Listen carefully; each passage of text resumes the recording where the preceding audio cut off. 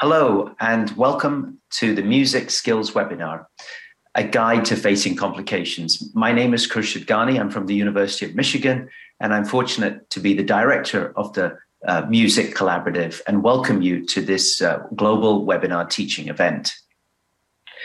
Today, the focus of our webinar is around surgical complications, a guide to how to get a patient and yourself through sometimes what can be challenging complications. For this event today, we are fortunate to have three fantastic guest speakers joining us. I'll tell you more about the program shortly, but I'd like to thank and welcome Dr. Gary Farber, Professor of Urology at Duke University, who will be teaching us in the first part of the webinar around bleeding complications related to ureteroscopy. And then in the second part of the webinar, we are fortunate to have Professor Turner, who is a consultant urological surgeon in the UK, who will tell us about how surgeons cope with adverse events. And we're also glad to be joined by our guest, Professor Egner from the University of Chicago, who will also speak about his experiences with major complications. Before we go into the body of the session and the goals, let me give you a little brief background about music. For many of you who may not know what music is, music stands for the Michigan Urological Surgery Improvement Collaborative, and we are a consortium of urologists and urology practices throughout the state that work together to improve the quality and cost efficiency of urologic care provided to patients in Michigan. And we're fortunate to be funded by our sponsor, the Value Partnerships Program at the Blue Cross Blue Shield of Michigan. Without their support, this collaborative would not be possible. We've been together now for just for 10 years, and in fact, this is our 10-year anniversary. And we've a group of around 46 urology practices in the state with more than 260 urologists. We have the support of 15 patient advocates who provide us advice on quality initiatives and give us the patient perspective.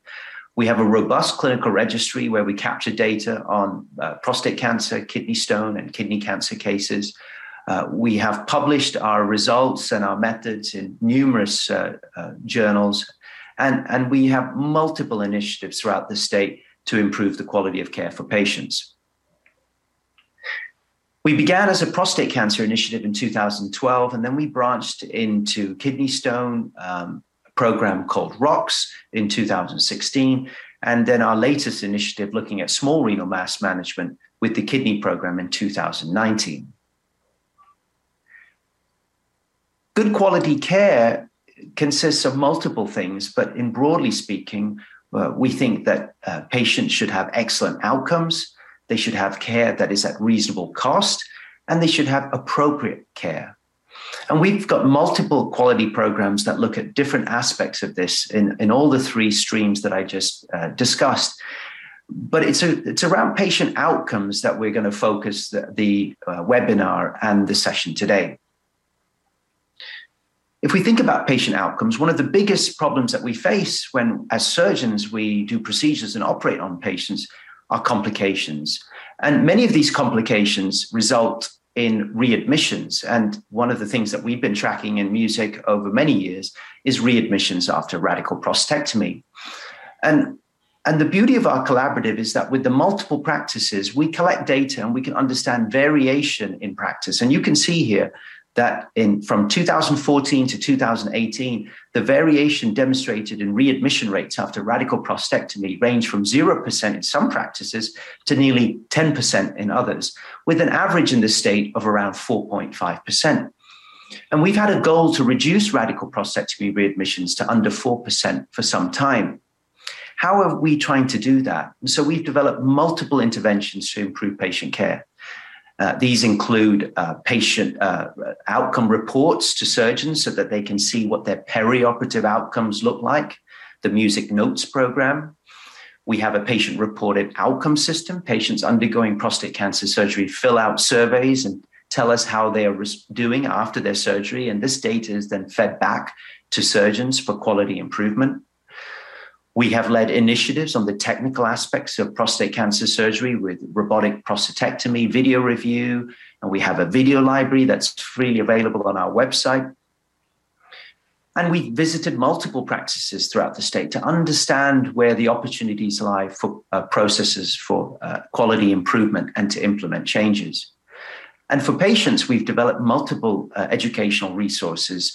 We've realized that some of these readmissions are related to ileus, so we developed initiatives around that. We've educated around safer use of pain medication and narcotic reduction after radical prostatectomy. And we've also developed initiatives on educating patients around urinary function control after radical prostatectomy. And all of these things are now starting to lead to some impact. And this is a graph that shows the readmission rates after radical prostatectomy in the state of Michigan from 2014 to 2021. And you can see that it's the readmission rates has been stable for a long time, but only recently we're now starting to see some significant improvement. And the current readmission rate is now 3.3%. And it's really hard on a systematic level, multiple practices, multiple surgeons, diverse nature to try and systematically reduce readmissions. But what we're showing you here is that it is possible with the hard work and collaboration. Another area that I'd like to focus on is ureteroscopy, and we've been collecting data on ureteroscopy for kidney stones since 2016. Ureteroscopy is a very common operation, and more than 500,000 of these procedures are done in the United States, and it has now overtaken shockwave lithotripsy as the #1 procedure for stone intervention in the United States. But the thing about ureteroscopy is, while it's very common, the burden of unplanned healthcare utilization after ureteroscopy varies from 15 to 20%. That many number of patients may present to the emergency room, and a smaller proportion will get hospitalized. And that's a significant healthcare and patient burden that we in the state of Michigan, through MUSIC, have been trying to tackle. And so this is an example of the emergency department visit rates after ureteroscopy in the state of Michigan. And you can see that it varies again from 0% in some practices to nearly 15% in others, with the average 30-day emergency department visit rate after ureteroscopy at around 8%. And we've had a goal in MUSIC to reduce that readmission rate to that emergency room visit rate to under 7%. And for this, we've developed multiple interventions. We realized that many of these visits to the emergency room are due to stent symptoms. Some of these are due to inadequate pain control, and we've developed systematic, more unified pain control pathways for surgeons in the state. And we've also developed some criteria for stent omission after ureteroscopy, hoping that this may reduce some of the complications as well. And all of these resources that I'm presenting here today are available on our website, MUSIC Urology. And the result of this over time, and you can see from 2016 to 2021, while we've been tracking the data through our registry with all these multiple initiatives and through the hard work and support of the collaborative, we've been able to reduce the emergency department visit rate after ureteroscopy from 10% to 6%, with more than $2 million in cost savings as a result of this. And we couldn't do that without the support of surgeons and nurses and all our other partners and our advocates. So let's focus now on complications. And so the theme today is around managing complications. And one framework for approaching complications is this framework provided to me by Dr. Monti.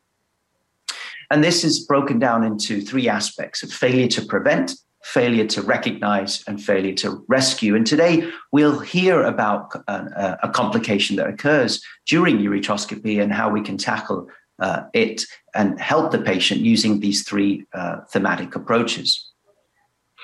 So shortly, we'll be joined in the first part of the session where we'll be talking about a complication related to ureteroscopy, especially bleeding. And Dr. Farber will be part of that session. And we're fortunate to have multiple MUSIC urologists and also Dr. Shields, who's an interventional radiologist at University of Michigan. And I'll let Dr. Dow introduce that panel shortly.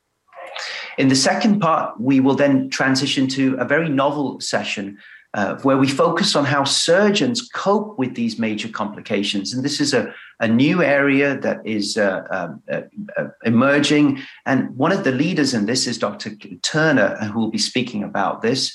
And we're also joined by Professor Egner from the University of Chicago, who's written about his experience in this domain, especially in the New York Times. And we also have the input of some of our music patients. We'll be fortunate to have Jason and Monica Piper provide the patient and family perspective on dealing with major complications. Professor Turner is leading the initiatives in the Royal College of Surgeons in the UK and does help develop some guidelines and documentation around how to better support surgeons after adverse events. And I'm really excited to hear his keynote speech and talk and his contributions today. Our learning objectives from this session are the following. We're going to learn around some tips and tricks and technical aspects on how to manage bleeding complications related to ureteroscopy. We're going to hear around the efficacy of laser papillotomy for treating kidney stones from Professor Farber. We're going to learn more about how to navigate patient care when dealing with challenging complications. And we're going to understand the emerging evidence on how surgeons cope with adverse events. Just as a note, all of our educational webinars are available on our website and also through podcasts on the podcast channels. So we're going to transition now to the first part of the webinar where we're going to talk about managing complications related to ureteroscopy. We're joined in that session by Professor Farber, and also we're joined by Dr. Witzke and Dr. McCormick, music urologists throughout the state who've been strong partners in our mission and journey over these many years. We also have Dr. James Shields, an interventional radiologist at the University of Michigan, who is also in that panel. Thanks to all of them for taking part. And Dr. Dow will be leading that session, so I'm going to pass it over to him. I just want to say, please send us your questions into the chat so we can answer your comments and get you involved in the discussion. So thank you. Thank you for taking part. And Casey, over to you. Thanks, Dr. Ghani. It's truly a pleasure to be here, and thanks to everybody who's willing to give us some of your time on a weeknight. We know that time is precious. We're going to be presenting the skills workshop now, in particular a case around bleeding after ureteroscopy. As Kirsch had mentioned, we're joined by 3 expert panelists in addition to Dr. Gary Farber. Carla Witzke and Lynn McCormick are urologists at My Michigan Health, as well as Munson Healthcare, and then Jim Shields is a close partner in our Department of Interventional Radiology at Michigan, and they'll be giving us their expert panel consensus on the case as we go through. So to kick this off, this is a patient of mine, actually, which in and of itself is quite a humbling thing to present, but really gets at the nuts and bolts of what this whole webinar is about, which is processing and dealing with a complication, both from the patient perspective and the physician perspective. So I'm presenting a 37-year-old male with a history of idiopathic neurogenic bladder who is managed with intermittent cath, who has recurrent calcium kidney stones. He presented to my clinic with left flank pain, evaluated by his primary care physician with a renal ultrasound, which showed a 6-millimeter left ureterovesical junction calculus, bilateral chronic hydronephrosis owing to his neurogenic bladder, as well as intrarenal calculi more numerous on the left than on the right. So the first question for our panelists is, in the situation like this, where you have a distal ureteral stone, but also renal stones, we're obviously going after the left side. Is it your usual practice, Carla or Lynn, to treat the renal stones after treating the distal ureteral stone? I typically would treat both the distal and the proximal or renal stones in those patients, especially if they have chronic hydro. What about you, Lynn? I would take that on a case-by-case basis because it would depend for me. You know, I'm out in a fairly rural area and I have a lot of elderly patients who are quite ill. And so some of these patients, now yours, I don't know if this patient showed up emergently but many of my patients will show up emergently with distal obstructing stones. And so if they're not tuned up medically, and a lot of them come from outlying areas because Manistee is a vacation area and they don't have primary care providers there. So if their health is good, I might do that. But if they show up and they're not healthy, then I might consider staging it. Yeah, I mean, I think that's very reasonable. Like many things, what I like to hear is that you don't have a rote practice for every single patient. And so, Carla, I'm kind of with you on that, but I agree with you too, Lynn, that this is, if it's a tiny non-obstructing stone in a patient who's got COPD or another cardiopulmonary issue, it may not be worth prolonging the case. So I think in general, we kind of have some consensus here. In this particular case, what I did was perform semi-rigid ureteroscopy, identified that stone at the left UVJ and treated it, and then passed the flexible ureteroscope into the ureter. It was a very dilated, capacious ureter, identified no obvious free stones in the kidney. Now we're dealing with a renal ultrasound, which I think we all can understand sometimes overestimates the prevalence of stones. But we did, in the operating room, find 2 collections of stones that seemed to be kind of just barely submucosal, kind of rattling around in an interpolar calyx. And so the question that I have next is, what would you do in this particular situation? These are now small stones that are just embedded, as you might see in this image here, just under the papillary tip. So typically with this image that you've shown me, I may try to just get a basket on top of that to see if I can free some up. It doesn't really look like there'd be a great way to get in to try to laser that. So I'd be gentle in that situation. Mm-hmm. Well, I might take a little different approach. I have a Soltive laser and I love that darn thing. It's new in my hands, but it's one of the best lasers I've ever held. And I will tell you, I've done papillotomy and I've done it safely. And it's so rewarding to have all of those stones tumble out, even though it's frustrating when they recur. And you said this patient had chronic pain. And that's what a lot of medullary sponge patients present with. And it's frustrating for them because living with pain, especially nowadays in the days of opioid management and withdrawal of opioids, is very difficult. And when you look at a patient who's got stone disease and they're going to have chronic stone disease their whole life if they have medullary sponge, then do you want to give them NSAIDs for long periods of time? That's going to become a conflict at some point. So I do try to make careful papillotomies and try to not be aggressive, but, allow the stones that will fall to fall and let them tumble, because these little things that can come out are going to probably relieve their pain, but not cause a lot of problems. And papillotomy in general is fairly successful. It relieves a lot of pain. It alleviates some of the stone burden that they have, and very safe for patients. They're very grateful to have it done. So I guess I'm a little bit more aggressive on that point. Yeah, I think just for the group online, the Soltive laser is a thulium fiber laser. It's relatively hemostatic relative to holmium. And I think, Lynn, you bring up a great point in these chronic pain patients in particular. I think this is a perfect segue to an introduction to Dr. Gary Farber, who is the section head of Duke Urology. Started out as a close mentor as I trained at Michigan, and now I consider a friend and confidant, as well as fellow unapologetic Michigan sports fan. So he's going to give us a talk now on laser papillotomy, indications, technique, and lessons learned. Thanks, Gary. Hello, everyone. I just want to thank Casey. I can call him Casey because I actually trained Dr. Daw during his residency. So I think it's only appropriate to call him by first name. I want to give a brief overview of laser papillotomy. I'll give you my overview on indications, technique, results, and lessons learned. I recall the first patient with papillary calcifications that I saw. I was her fourth opinion.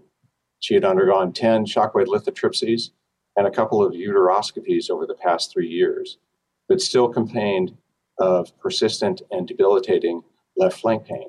Her CT demonstrated numerous papillary calcifications, as you can see. I counseled her that I could look and attempt to see if there were any stones visible, and I would try and treat them, but with the strong caveat that I might not make her pain any better. She wanted to proceed, and at the time of uteroscopy, I saw that her papilla, corresponding to her CT, had adherent stones. I used the laser and basket and removed all of the papillary stones. And I saw her in follow-up, and she felt like a new person and remained virtually pain-free for over the 5 years that I continued to see her. I saw another patient who had significant flank pain. Her CT showed small burden, non-obstructing stone disease. And I counseled her like I did the other patient, and likewise, she wanted to proceed. But unlike the other patient, I saw a different picture. In this case, she had stones within papillary cysts. I unroofed these cysts, and a multitude of small stones came tumbling out. She too had significant improvement in her pain. But what were the main reasons why patients presented to me with papillary stones? The number one reason was and continues to be unrelenting flank pain.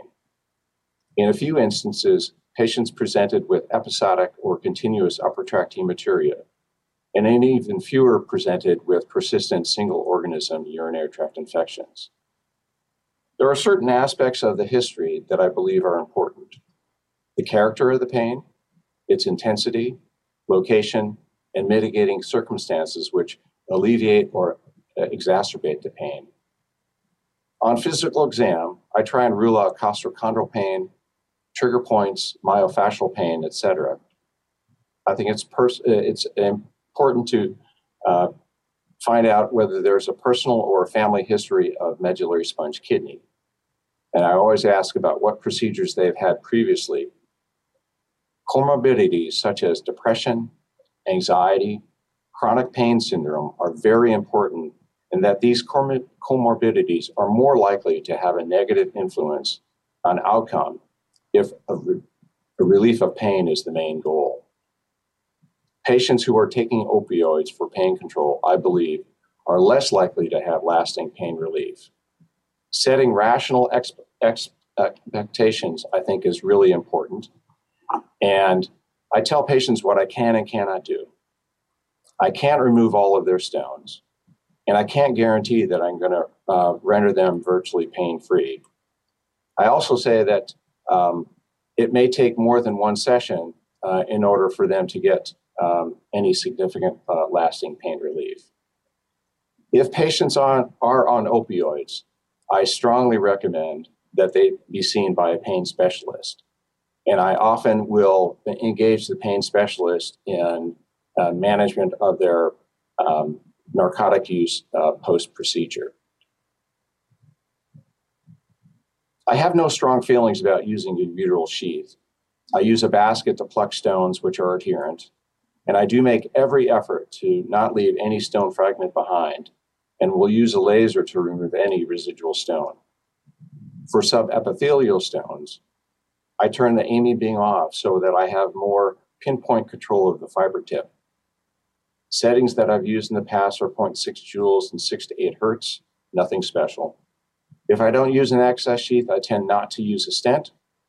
And if there's no contraindication, I routinely use IV ketorolac for pain control. These are examples of what I would laser and what I don't laser. The image on the left shows Randall's plaque on a papilla. I do not treat Randall's plaque. On the right, I think you can see tissue overlying obvious stone within these cyst-like structures. These are stones which I would treat by ablating the overlying epithelium. The laser is used to basically unroof the stones. I refrain from going deep into the papilla to avoid any injury to the papilla. The laser is used to basically unroof the stones. Like I said, I don't use the AMI beam in the activated setting so that I have better visual control of the laser tip. And after unroofing additional stones, they come tumbling out, as you can see on the video, with irrigation. If there are larger stones within the cyst, I may use the laser to fragment them. but I do not go chasing stones deep within the papilla. My partners at Michigan were involved in a multi-institutional study looking at pain relief as the primary outcome in patients with papillary calcifications. There were 65 patients in this cohort, and of those 65, 50 had sufficient follow-up. And on a survey following their procedure, approximately 83% of patients reported significant reduction in pain with a mean duration of 26 months. And 60% of those reported a reduction in pain lasting greater than a year. The rate of hospitalization for pain control after procedure was around 8%, which I think is typically a little bit higher than what I would suspect. And of the 33 patients in which an effective GFR was available, both pre and post procedure, 23 were unchanged or increased, with 10 showing a decrease in their effective GFR, but this decrease was not clinically significant. While our experience was encouraging, other investigators did not have the same positive response. Stern and Munga reported on a small series of patients who underwent laser papillotomy, and they looked at narcotic use as the endpoint of the study. It's a small study of 10 patients. 2 of 5 who had pre- and post-op narcotic use data noted an increase in their narcotic use. And of the 10, 1 patient developed heroin addiction, and another patient required inpatient drug rehab, which prompted my editorial response when I reviewed this paper, where I said, operating to reduce pain can be a perilous and sometimes dubious venture. So lessons learned. Patients with a history of substance abuse or chronic pain, I strongly consider working with a pain specialist to assist in managing post-procedure pain control. Avoid overpromising pain relief. From a technical standpoint, only on roof stones which you can see. It may take more than 1 session. I do invoke the baseball rule. If no relief after 3 sessions, then I don't recommend proceeding any further. And finally, I would recommend patients undergo a metabolic evaluation. Well, thanks very much for having me, and I'd like to turn the discussion back over to Casey. Thanks so much, Gary.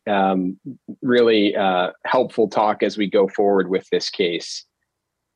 So as I asked our panelists before, what would you do? What I did in this case, and this is not a representative video of our case, but a representative video of an endopapillotomy. I did go ahead and use a 200 micron fiber with low settings to unroof some papillary stones. And as Gary showed in his videos, they kind of just come tumbling out of the papilla.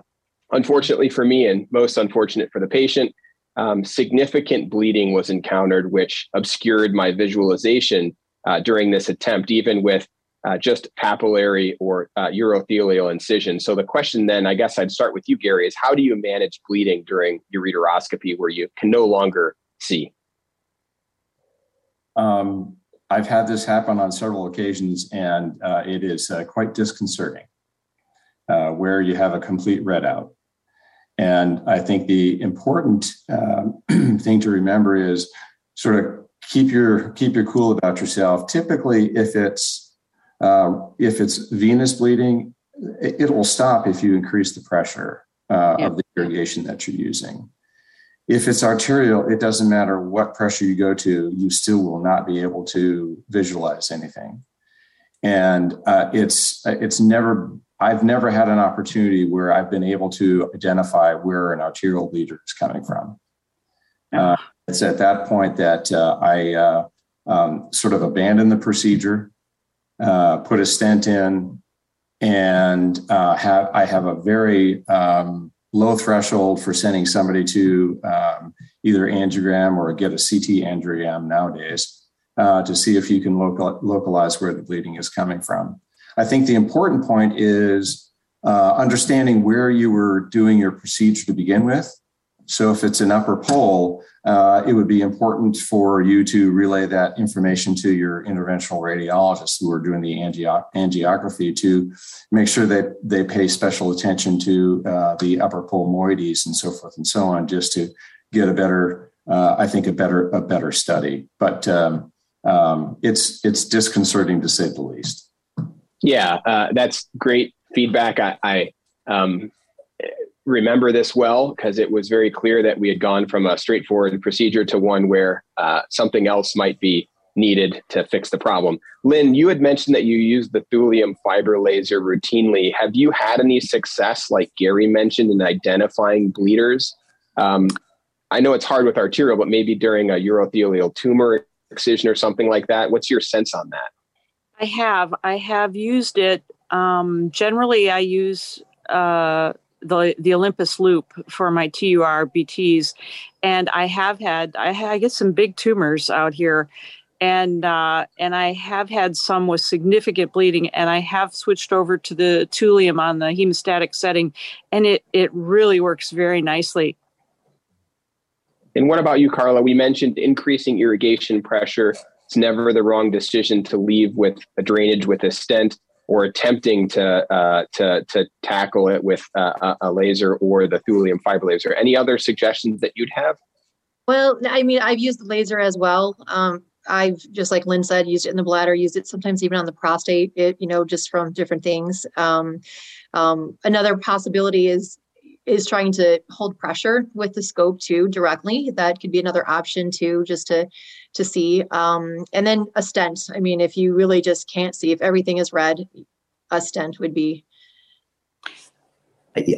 Casey, and I would echo what Carla just said, that putting the tip of the scope against it and just pressing and just wait. Give it 3 minutes, 4 minutes, and this, like what Dr. Farber said, that you need a little bit of down, just calm down. Everything's going to be okay. So I think that is a helpful maneuver. I have one question of the panel, and that is this. What about FlowSeal?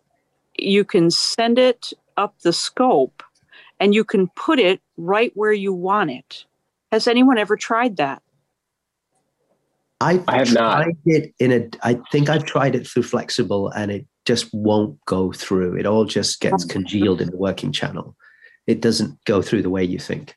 Yeah, interesting thought. I mean, I think that this is an area where, thankfully, at the time of ureteroscopy, this is an uncommon issue. But when it is, I think if you've tried all these conservative measures, the best part of Valor is to get a stent in so that they're drained. So I'm going to move us on to the next slide, which kind of continues with the case. We talked about many of these options of controlling intraoperative bleeding. I think a retrograde pyelogram is always a good idea to make sure that you haven't, frankly, had a perforation. But Dr. Farber mentioned increasing the irrigation pressure, which will mitigate most venous bleeding, considering ablation, either with electrocautery or with a laser. Scope tip manual pressure was brought up by both Carla and Khurshid.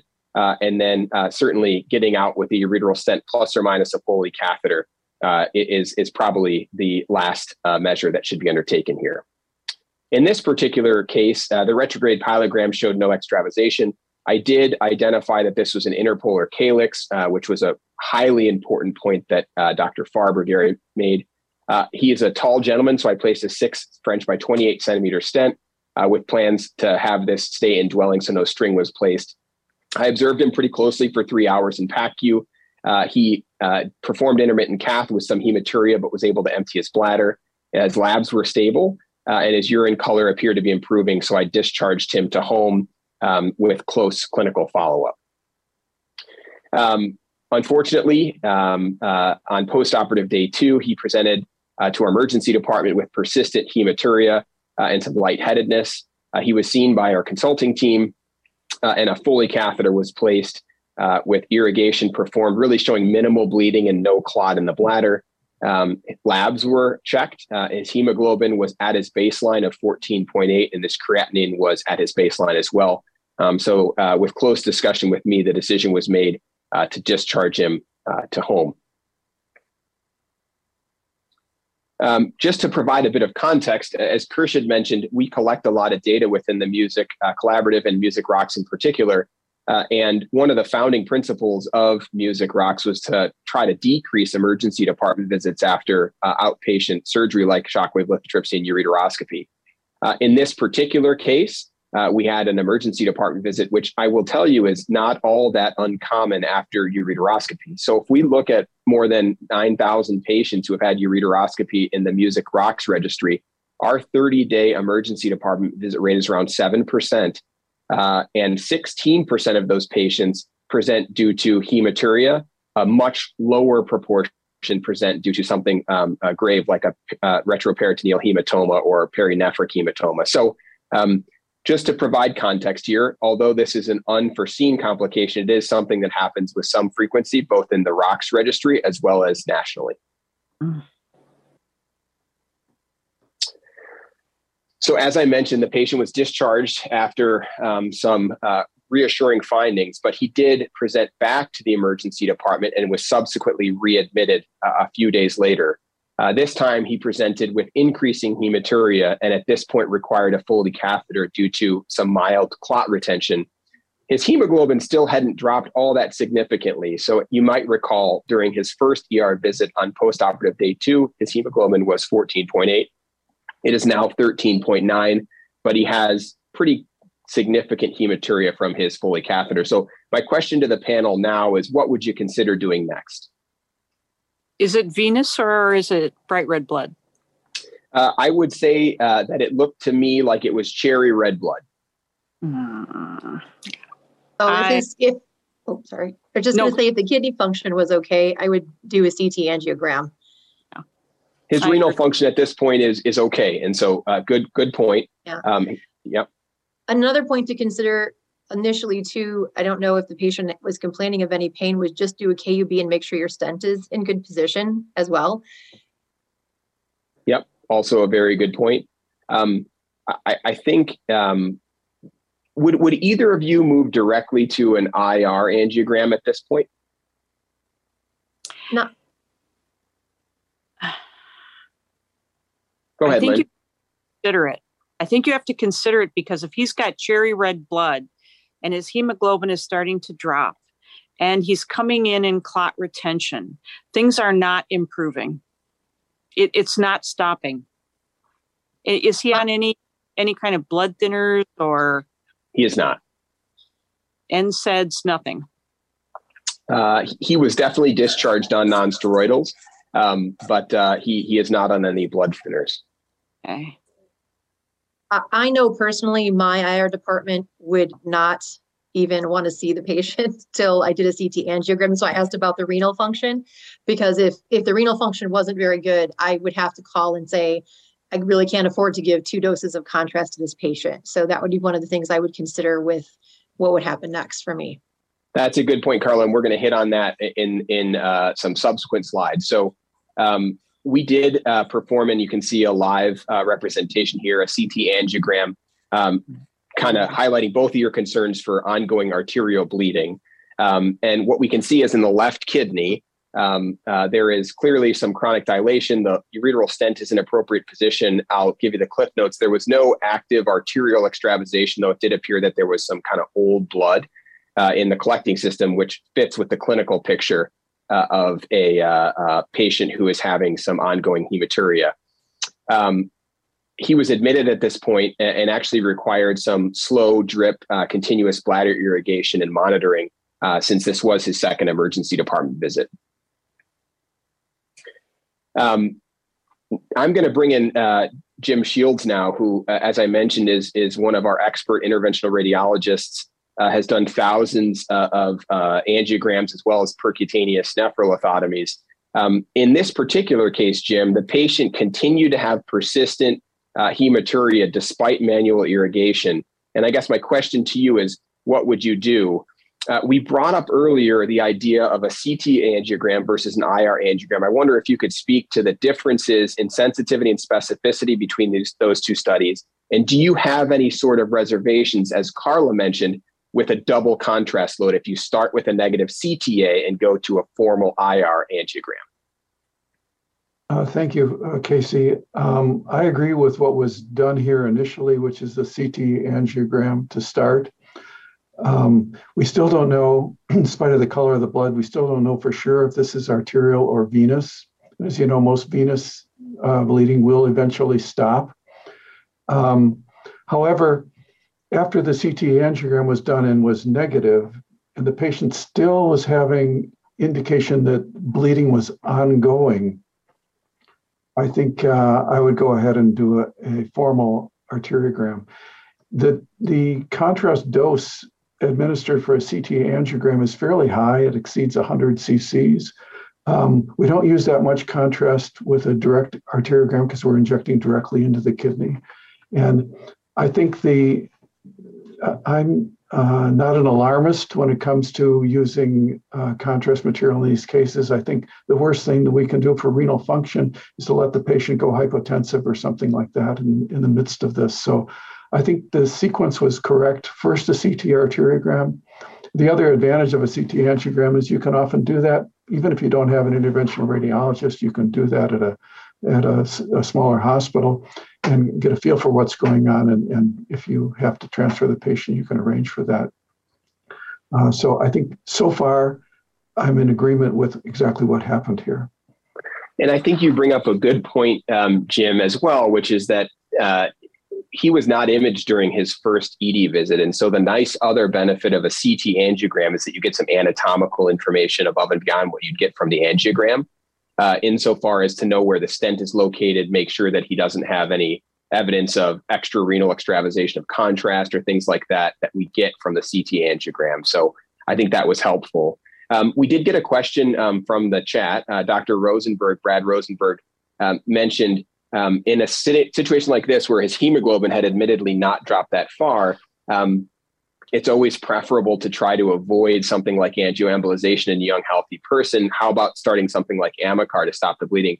I think you probably mean IV Amicar, Brad, which I don't think is an inappropriate response. That is something that I will use without much reservation, particularly in transurethral prostate resections and things like that. I think trying to use intravesical Amicar in this case, which I don't think is what you were suggesting, would be a poor idea given the fact that he had clot burden in his bladder. But certainly thinking of some of these antifibrinolytics and things like that would be a really reasonable consideration. So thanks for the comment. One more. This is David Wensler.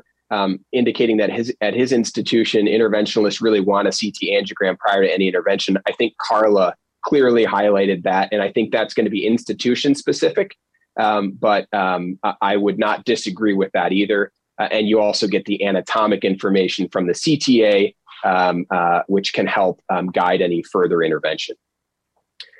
So with that, as Jim mentioned, we did go ahead with the patient's IR angiogram. What you can see here on the Cine loop is that there was no active extravasation or pseudoaneurysm, no smoking gun that was found.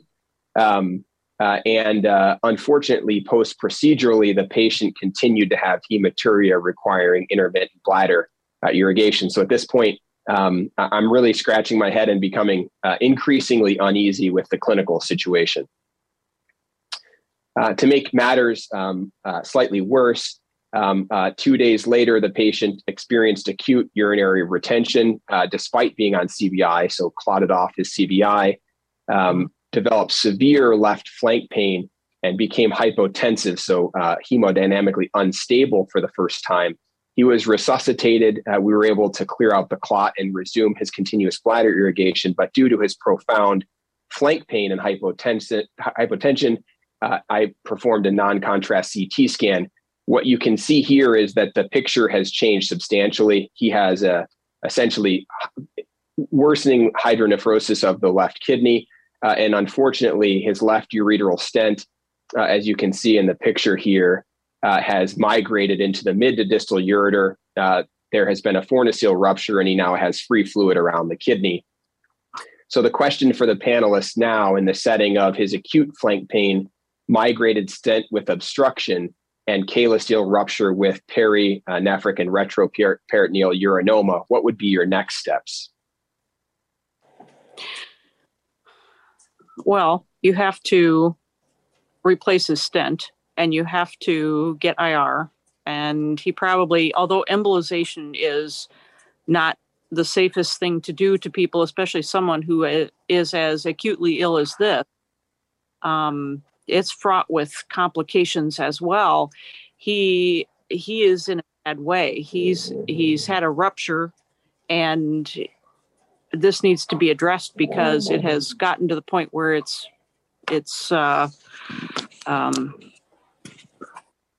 become uncontrolled. What are your thoughts on that, Carla? I agree 100% with stent replacement. Any other thoughts? I think, the other part with the hypertension and things of that nature too, part of it, we have to make sure we get all the clot out of the bladder, and, start a CBI. That's going to be a lot of the also discomfort, in addition to, of course, doing a retrograde and replacing the stent to help to kind of get some imaging too and kind of see what's going on. Yeah, and I think you guys nailed both points. So the first thing is unobstructing the patient. So he was taken to the operating room urgently that night. On cystoscopy, there was organized clot found in the bladder, which was irrigated out. I placed a 6 French catheter alongside his existing stent to facilitate a retrograde pyelogram. I didn't push hard. I'm sure there was extravasation, but it wasn't seen. I did place a longer stent and a larger stent to try to facilitate drainage of some of the clot material in the kidney, and then replaced a larger catheter to start him on continuous bladder irrigation. As he continues on through the next 3 days, he continues to have ongoing hemorrhagic anemia. This is the first time that he requires blood transfusion. So he, over the course of those 3 days, requires 7 units of packed red blood cells, though remains hemodynamically stable. At this point, as I think many of my colleagues may have done with similar challenging cases, I loaded the boat, so to speak, involving hematology to make sure I wasn't missing some form of coagulopathy, surgical critical care, as well as our interventional radiology colleagues to understand whether there was any advanced bleeding protocols or interventional measures that we could undertake to try to rescue this situation. That culminated in the decision to perform another formal renal angiogram, the thought being that there might have been some, vasospasm or something where we missed things. And now the clinical picture has changed because he's requiring blood transfusion. And we saw that there was a perinephric process going on after stent migration and floor-to-seal rupture. But unfortunately, that angiogram too was negative. We required ongoing stabilization and anemia workup. And with the help of our surgical critical care colleagues, they recommended initiating a GI bleeding protocol, which relied on the use of intravenous tranexamic acid. So the next question to the group is, are any of you or any of those in the chat, or even Gary, you using TXA, as it's called, or tranexamic acid for bleeding for urologic indications? I have not. Casey, I don't have any personal experience with it, but I do know some of my colleagues do. I've not used it either. So I can tell you in the urologic literature, there's been some recent studies looking at its use around percutaneous nephrolithotomy, specifically for very complex stones, as you use the Guy's stone score, which have shown that it decreases the risk of clinically significant bleeding, need for transfusion, and may actually improve visualization such that you don't need secondary procedures. That comes at a potential cost, which is that it may be prothrombotic. But what's interesting is, and what was highlighted to me by our surgical critical care colleagues, is that there was a very large systematic review and meta-analysis looking at that very question. Does TXA both help with cessation of bleeding, but also increase your risk for thromboembolic events? And so this study included more than 100,000 patients, primarily in the general surgery and cardiac surgery realm. And they found that hemorrhage-related mortality was lower in those that got TXA. So it worked. It did what we wanted it to do. But there was no increased risk of thromboembolic events with TXA administration. So kind of bolstered by this evidence and thinking outside the box, we transitioned in this patient to initiating this bleeding protocol, relying primarily on TXA. I can't tell you how remarkable it was to see a patient who went from requiring blood transfusions every time we got a CVC to initiating an IV drip of TXA and seeing that his hematuria resolved within 24 hours. I honestly felt like I was witnessing a miracle, especially since at this point it's 22 days after initial surgery, and you're just, and we'll talk about this in the second half of the talk, you are emotionally fried, no matter what you've done. His hemoglobin remained stable on this protocol. This protocol required that he transition to an oral TXA regimen with the plans for discharge. And he was able to be discharged with the Foley and stent in place with a plan for follow-up in 4 days. Casey, if it's not too much trouble, do you mind just going back a couple of slides? Because I don't think the audience saw your slide that showed the study you were mentioning here. That's it, the JAMA study. This is what you related to. Thank you.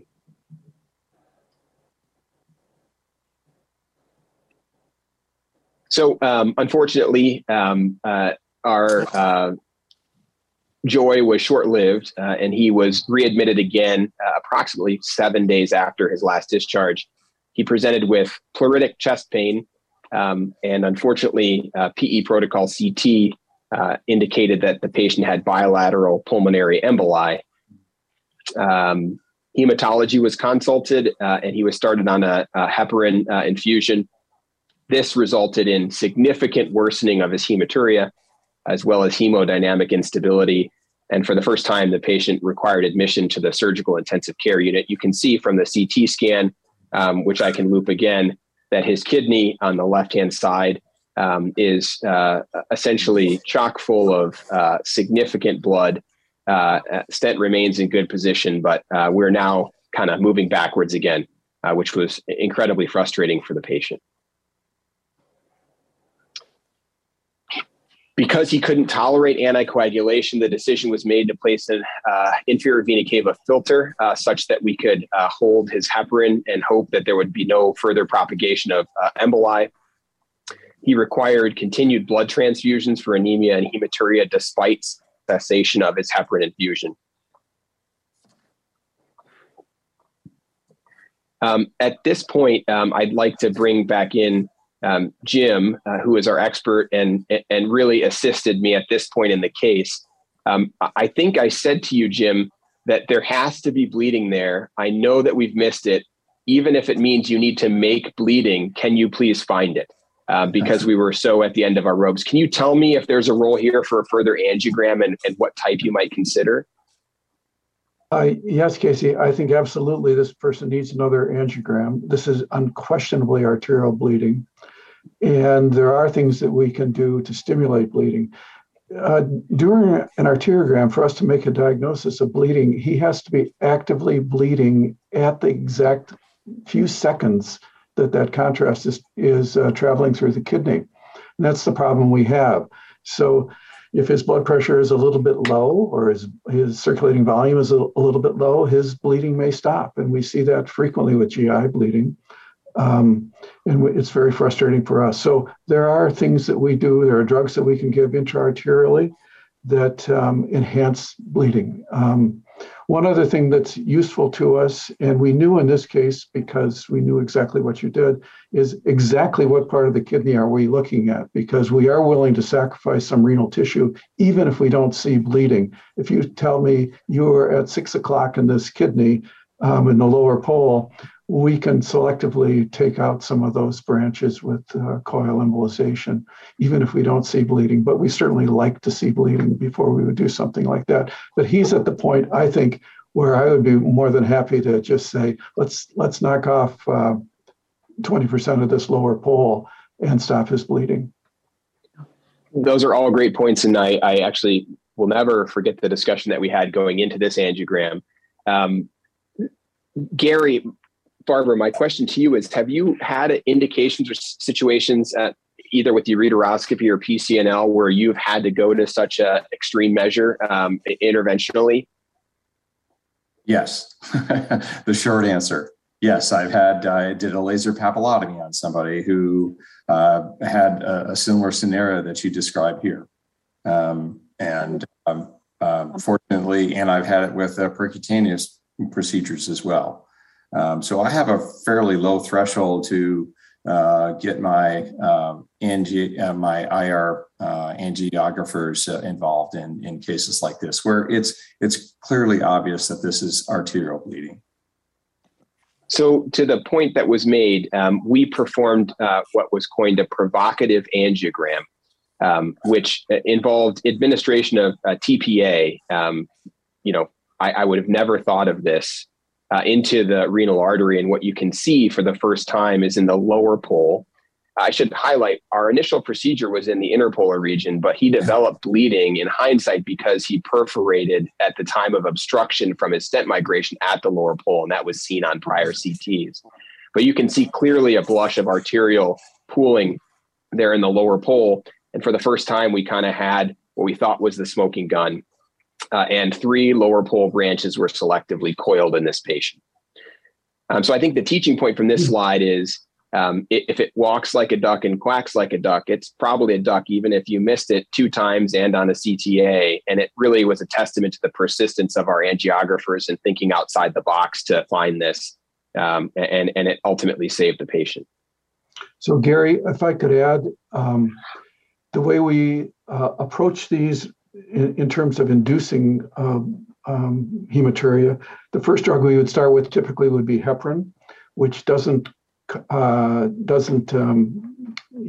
not fibrinolytic, but it sometimes will enhance bleeding, as it did in this patient when it was given systemically.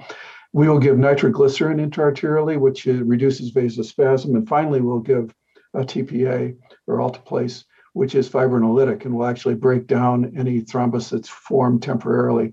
We also occasionally use carbon dioxide, which is a gas. It's much more the vessels are much more permeable to it, so we can see carbon dioxide leaking out of an artery much more easily than we can see blood leaking out of an artery or liquid contrast leaking out of an artery. So that's kind of the sequence of events that we go through. And I think, Jim, you bring up a really interesting point. I involved Dr. Lena Napolitano, who for those outside of the University of Michigan is world-renowned in surgical critical care. And it was her idea to begin TXA, with the whole premise being that the problem that we were facing here was an unstable clot that was forming. And so it wasn't able to adequately tamponade this area. And so the whole goal behind the TPA is, even if there was a poorly cross-linked clot there, that the TPA would be able to cause that to break down enough that we could identify that at the time of angiography. And again, I think that's really what benefited us here, was taking us through that stepwise approach of heparinization plus or minus nitroglycerin, and then finally going to the TPA. And you can see here that we had the results that we finally needed. I can't underemphasize how important it is to be communicating with your interventional radiologist so that they really understand exactly what you're trying to do, because they were able to work wonders in this case. Gary, you'll also see from this arteriogram that when you can tell us exactly what you did and where you did it, we can take out those lower pole branches and save probably 95% of that kidney, even if we didn't see the bleeding. So I'm going to provide some closing and then a bit of a summary of the case, since it was a drawn out process for the patient. But finally, postoperative day 50, to conclude his second readmission, the patient was able to remain hemodynamically stable without significant hematuria or transfusion requirements for more than 3 days after his embolization, and was discharged home with a stent, which I removed in the office approximately 4 weeks later. His renal function stayed completely stable at around 1.1, which was his preoperative value despite embolization. So to provide some chronology here and close the case, this all began with a relatively... If I could add one final thing. About a month later, we also took out his IVC filter. That's right. The filter is out as well. He was never put back on anticoagulation. It was felt by the hematology team that would be unsafe. And thankfully, he had no further issues with pulmonary embolism propagation. So This case began with a relatively innocuous ureteroscopy with laser lithotripsy and endopapillotomy. Significant bleeding was encountered, which resulted in an initial presentation to the emergency department, which we learned from the registry happens in approximately 7% of cases. 14% of those are due to bleeding. Despite being discharged, hematuria persisted. This was quite an ordeal for the patient in that he required 11 units of blood during his initial hospitalization, had a take back to the operating room for clot evacuation and stent migration, had 2 negative angiograms with apparent cessation of bleeding with TXA, which we learned is something to keep in your back pocket when we're dealing with urologic bleeding. Unfortunately, despite the literature suggesting that there's no increased risk of thromboembolic events, I attribute that to being bedbound and not on subcutaneous heparin for his lengthy first hospitalization. He did develop a PE and DVT, which required heparinization. That exacerbated his hematuria, ultimately requiring his final provocative angiogram, which we learned from Dr. Shields about a great deal, which ultimately caused cessation of his bleeding. All told, his hospitalization spanned more than 39 inpatient days, and from the time of surgery was more than 50 days for the patient.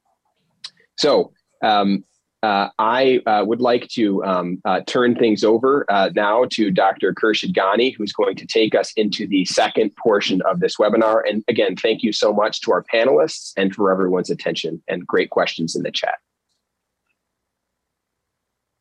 Thank you, Casey.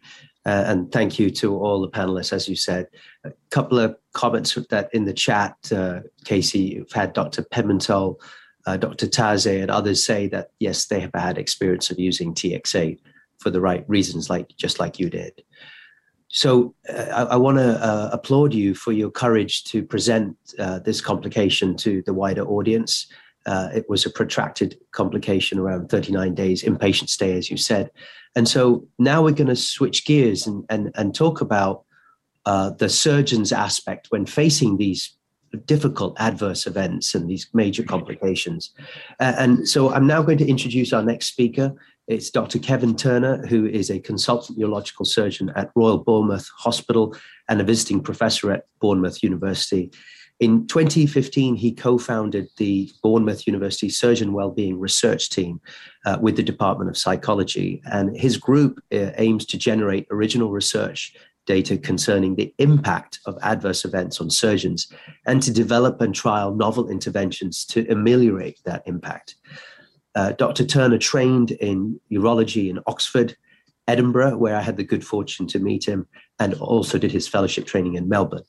He is a urologic oncologist, and he was awarded the Hunterian Professorship from the Royal College of Surgeons for his research in renal cancer. He's also the co-editor of the Oxford Handbook of Urological Surgery. So we're really thankful that he's here joining us live from the UK. And now we're going to hear from him and learn more about how surgeons cope with adverse events. Thank you, Kevin. Well, thank you very much, Dr. Ghani. It's a delight and a great pleasure to be able to join you from the UK for what is a fascinating session. I'm here to talk about how surgeons cope with adverse events. And I represent a small team at Bournemouth University here in the UK, which I co-founded a few years ago. And our team is comprised of several psychologists, a couple of PhD students, and one surgeon, who is me. And our team really set out to look at three things. In the area of the impact of adverse events on surgeons, we want to talk about what's the problem. And we want to move beyond descriptive data to some objective data, because I think objective data acts as a lever for change. We're also very interested in whether surgeons can prepare for the impact of adverse events. These are an inevitable consequence of surgical life. Given that they're going to happen to all of us, can we be prepared for the impact they have upon us? And we're very interested in what happens after the event. Given that surgeons have for all time been impacted by things going wrong in surgery and will continue to be so, what can be done after the event to ameliorate that potentially negative impact? So that's our team, and that's what we've set out to do over the last 5 years or so. And the answer to how do surgeons cope with adverse events is not very well. And as I've already intimated, this is a problem which is not new. It is, in fact, as old as surgery itself. René Lariche is one of my surgical heroes. He was one of those frustrating surgical polymaths who could turn his hand to many things, and you're probably familiar with his eponymous syndrome of aortoiliac insufficiency. But he said this powerful quote: "Every surgeon carries within themselves a small cemetery where from time to time they go to pray, a place of bitterness and regret where they must look for an explanation for their failures." Now, I don't know when René Lariche said this, but those are the dates that he was alive. And so if he was roughly mid-career when he said this, let's say perhaps he was in his 40s, then he probably said this around about 100 years ago. But of course, surgeons had been aware of this for many years since, many years before, and for every year since. There's plenty of literature that from which I could quote where similar emotions are explained. And I put on this slide 2 quotes for a US audience from the US literature. The first from Yu, who is a transplant surgeon in Stanford, who said in 2017, so very contemporary, "No other profession that demands elite performance has devoted so little to the well-being of its practitioners." And the next quote from the Boston Intraoperative Surgical Adverse Event Study, again from 2017, from a surgical trainee. And as we may touch on, there are some trainee-specific issues in all of this.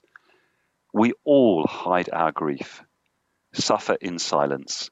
The pain can be close to debilitating." And I guess one of the reasons I became involved in looking at this is that I think there is a problem with the literature about this problem. There's a whole wealth of descriptive data. There is incidence and prevalence data about burnout, about depression, about surgeon well-being in the broadest sense, and some of that data links surgeon psychological health to adverse events. But there's a lot of description and not that much objectivity.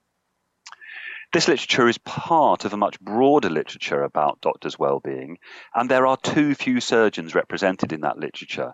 And I know I'm speaking to a sympathetic audience when I contend that there are some unique or nearly unique things about surgical practice that make this much more acute for us than it is for our physician colleagues. And of course, I recognize that interventionalists in cardiology and gastroenterology and our friends in interventional radiology will resonate with some of this. But I would still contend that it's only surgeons who really appreciate the link or perceived link between their actions or inactions and a potential adverse event. And then with a degree of boldness, dare I say that too much of this literature is US-centric. And of course, much of this is translatable across all surgeons in all nations because there are similarities in what we all do, but there are differences in setup and culture. And I felt a need to look beyond the borders of the US to describe some of this. And as we may have time to come on to, too much of the literature conflates error and complication. And although I'd be the first to admit that there is an overlap, and that overlap is quite a broad grey area, there is a difference between these two, which I think could be relevant to discussions in this area. So going back to our 3 targets, what we've tried to do is to put some objective data into this area. And I'm very pleased to say that just within the last couple of weeks, we published a paper in the British Journal of Surgery looking at the impact of adverse events on surgeons in the UK.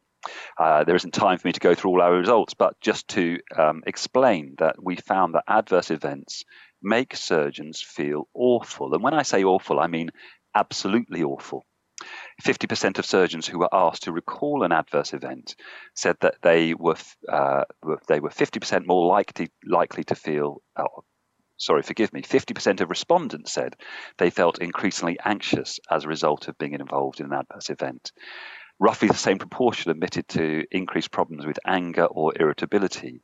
42% said their sleep was disrupted, 10% drank more alcohol. 30% reported two of the key diagnostic aspects of PTS symptomatology, things like intrusive thoughts, excessive rumination, or avoiding situations that cause them to recollect the event. And fascinatingly, almost everyone agreed that surgical training should prepare a surgeon for an adverse event, but almost no one thought that it did. So that's a snapshot of some of our own findings. Just focusing on talking about it, 43% of our respondents spoke to no one at all about the impact of an adverse event that an adverse event had had upon them. And when I say no one at all, I mean no one at all. And in that I include not their families, not their colleagues. Only 1.6% accessed a specific local or national support service. And yet our respondents, perhaps unsurprisingly, said that talking about an adverse event was extremely useful to them. Useful, but not done. So in summary, we found that surgeons in the UK, at least, and I suspect more widely, are profoundly and frequently affected by adverse events. That there is depth and breadth to this personal impact: anxiety, anger, sleep, alcohol, PTS. There is depth and breadth to the professional impact in terms of decision-making, obsessive checking, avoiding certain procedures, and so forth. It's clear that we as surgeons must talk to each other about this. It's clear we're not prepared for this, and it's clear that we don't deal well with this when it happens. Could we be prepared? Can we do better post-event?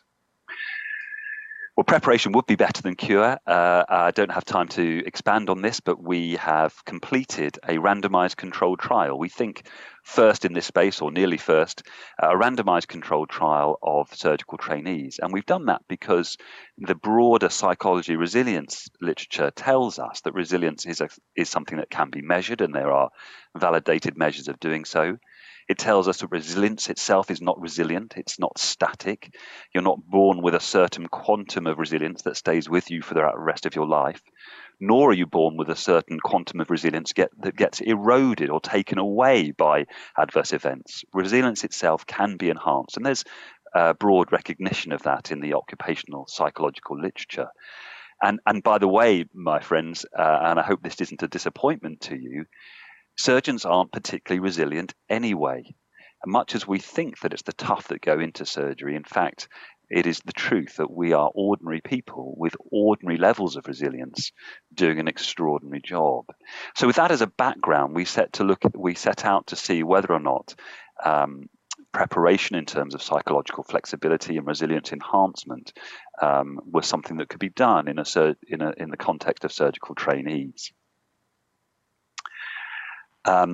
Why do we need to do this? Well, I've taken the liberty here of quoting from Scott Egner, part of this great webinar, who said this in his New York Times article in 2015.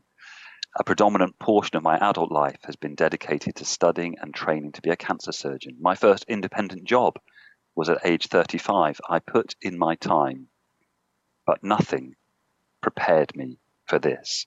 So preparation here, I think we'd be foolish if we ignored that as an important emphasis. So as I've intimated, we've done a multi-site randomized controlled trial of around 80 surgical trainees receiving 1-to-1 2-hour sessions, 3 2-hour sessions, looking at some resilient skills-based training using an accepted intervention called ACT, Acceptance and Commitment Therapy, supported by a pilot of 10 trainees where we were able to demonstrate improvements from baseline measures, and that RCT is completed and in the process of being written up, and I hope it's something that in the future it might be possible to share with you, and we're excited about that. But what Dr. Ghani has really asked me to focus on for the bulk of the time we have this evening is, what about after the event? Preparation will only take us so far. We will all be affected by such events. What about our response as a surgical community to the aftermath of a significant adverse event? And we have to do this. I'm going to share with you some more quotes. I felt, and I should say this is a quote from a urological surgeon, one of us, one of our own. And this is a urological surgeon who made an error of identification during a laparoscopic procedure. The error resulted in clamping and division of the superior mesenteric artery. And whilst it was subsequently recognized, the patient died as a result of that anatomic identification error. I felt and feel very guilty, but I remain disappointed by the lack of support from my employer. I felt I was treated like a criminal first, rather than any duty of care to me as an employee doing his job. I found it very difficult to talk about at home. It was only the support of my colleagues that enabled me to get through that period. This from a consultant general surgeon. I don't think the institutions have any knowledge of the difficulties that their consultants face, and to my knowledge, there are no mechanisms for support at all. If a surgeon mucks up, the hospital's response is to suspend them. And finally, it always feels callous to talk about the impact on yourself as a surgeon when you know the family have suffered so much more. Unfortunately, my hospital didn't really know how to handle me or the process, and I was not well supported. Allow me a brief aside here, because this slide reminds me, and I'm always at pains to say this when I talk about our work, that we recognize that the greatest impact and the greatest harm is done to the affected patient and those who love them.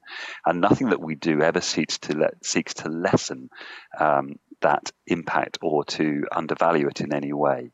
But it's important to say that surgeons are second casualties, a term I prefer to second victims. And the other thing this run of slides reminds me is that time and time again, surgeons have told us that if their hospitals are good at anything or prioritize anything, it is the regulatory aspects of responding to an adverse event, making sure duty of candor is being fulfilled, making sure medical legal bases are covered. But the well-being of the surgeon involved in an adverse event is frequently overlooked. And in fact, this was a strand of our work that we hadn't gone looking for, but which was thrust upon us. And it was because of quotes like that sent to us when we began to talk about our survey and our randomized controlled study. And that caused us to convene a working party. We called it SAFAR, Surgical Adverse Events First Aid Response. And these are the members of our working party. I realize that some of these organizations won't be familiar to you, but suffice it to say that we pulled together those people that we regarded as key stakeholders. So surgeons, psychologists, representatives of the Royal College of Surgeons of England, experienced medical managers, representatives from the British Medical Association, which is the doctors' trades union here in the UK, academics from Bournemouth University, which I represent, the Medical Defence Union, one of the largest and most well-established providers of professional indemnity cover, and NHS Practitioner Health, a healthcare service focusing particularly on the psychological well-being of doctors. And we gathered these people together, and we had a number of roundtable discussions, first of all about what they could contribute into this space, but also about the statutory responsibilities that the organisations that they represented had in this sort of scenario. And that working party led to this report, supporting surgeons after adverse events. It's in a series from the Royal College of Surgeons of England. Their series is called Good Practice Guides. They publish 2 or 3 a year. This has been out about 15 months, and it's freely available from the Royal College of Surgeons of England website. And I've listed there some of the things that we looked at. We looked at aspects of hospital and surgical culture, which were perhaps unhelpful. When it came to supporting surgeons after adverse events, we looked at various organizational structures. We looked at the statutory and regulatory responsibilities which exist in the UK, and many of those will be the same as those which apply to you. We looked at issues specific to trainees, and we looked at issues specific to private practice, where perhaps potentially the individual focus on a surgeon and the professional fallout after an adverse event may be greater than in their routine health service practice here in the UK. But again, I've been asked particularly to focus on the surgical first responder. And this was a concept that came out of our discussions. What do I mean by that? We recognize that there is a need for an affected surgeon to draw alongside another surgeon promptly to give them support focused predominantly on their well-being. We felt the surgical first responder should be a credible, mature, experienced surgeon, skilled in displaying empathy, compassionate, non-adversarial, so not involved directly in the event or the investigation of it, or in any professional sanctions that may come from it. Non-adversarial, as I've said, a patient individual, and someone with whom could be described as psychologically minded, familiar with and comfortable with addressing aspects of surgical psychology. And we felt that there should be a meeting between the supporting surgeon and the surgeon needing to be supported, that this should be prompt, it should be face-to-face. We threw around this idea of whether it should be mandatory, and I'm very happy to pick that up in questions. But if not mandatory, then we felt it should be default. That we felt that there doesn't have to be evidence of harm, but there just needs to be evidence of incident. And this is really important, because if you put the onus on the affected surgeon to come forward and say, I need help, then we know that surgical inertia is such that surgeons are fabulously poor at engaging in this kind of process. So we need to demystify this and make it routine. As I've intimated, it should be independent of statutory and regulatory processes and with a prime focus on surgeon well-being. And the surgical first responder meeting addresses some of these things. What happened? What support do you have? Are you able to work? If so, in what context? Let's talk about a timeline for dealing with this. Do we need to address other staff involved? Let's address aspects of the clinical record, contact with your professional indemnity organisation, and so forth. And those of these things may sound simple. Surgeons have told us that they're lost in a melee of confusion and need help to navigate through this. We developed a checklist. The detail here is not important, perhaps just the categories down the side. And they pick up on those that I've already shown you. And we just give a few bullet points for each one to make sure that some key things are covered. And a single meeting may be enough, but these questions, we hope, will allow us to reveal where greater help or assistance may be required. And so these are those questions and categories.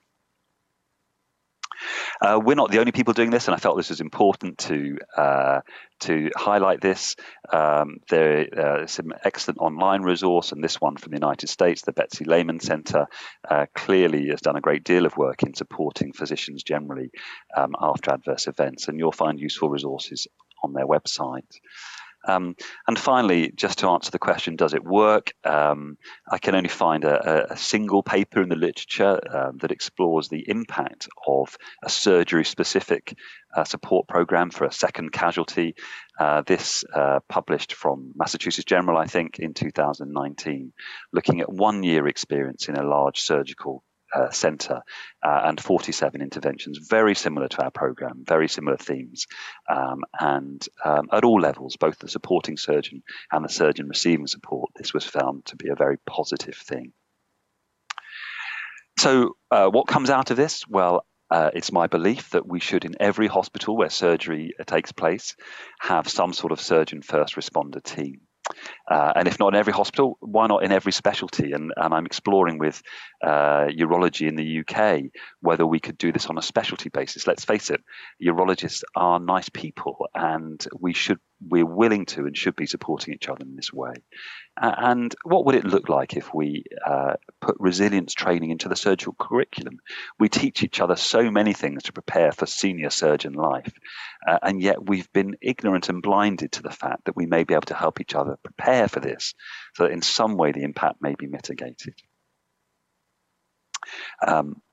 My time has gone, and I've really enjoyed talking to you. I acknowledge the large SAFEHARD team that I alluded to in my slide earlier, and here's the list of those represented in that writing group and their organisations. My team at Bournemouth University, the academics that I work with, my co-workers at the Royal College of Surgeons of England, those who have contributed funding directly to PhD students, and the surgeons, of course, who've involved with and engaged with our work. I'm so grateful to you for listening to me. I've enjoyed sharing with you, and I'd love to hear from you with comments or questions about what we have done. Thank you very much.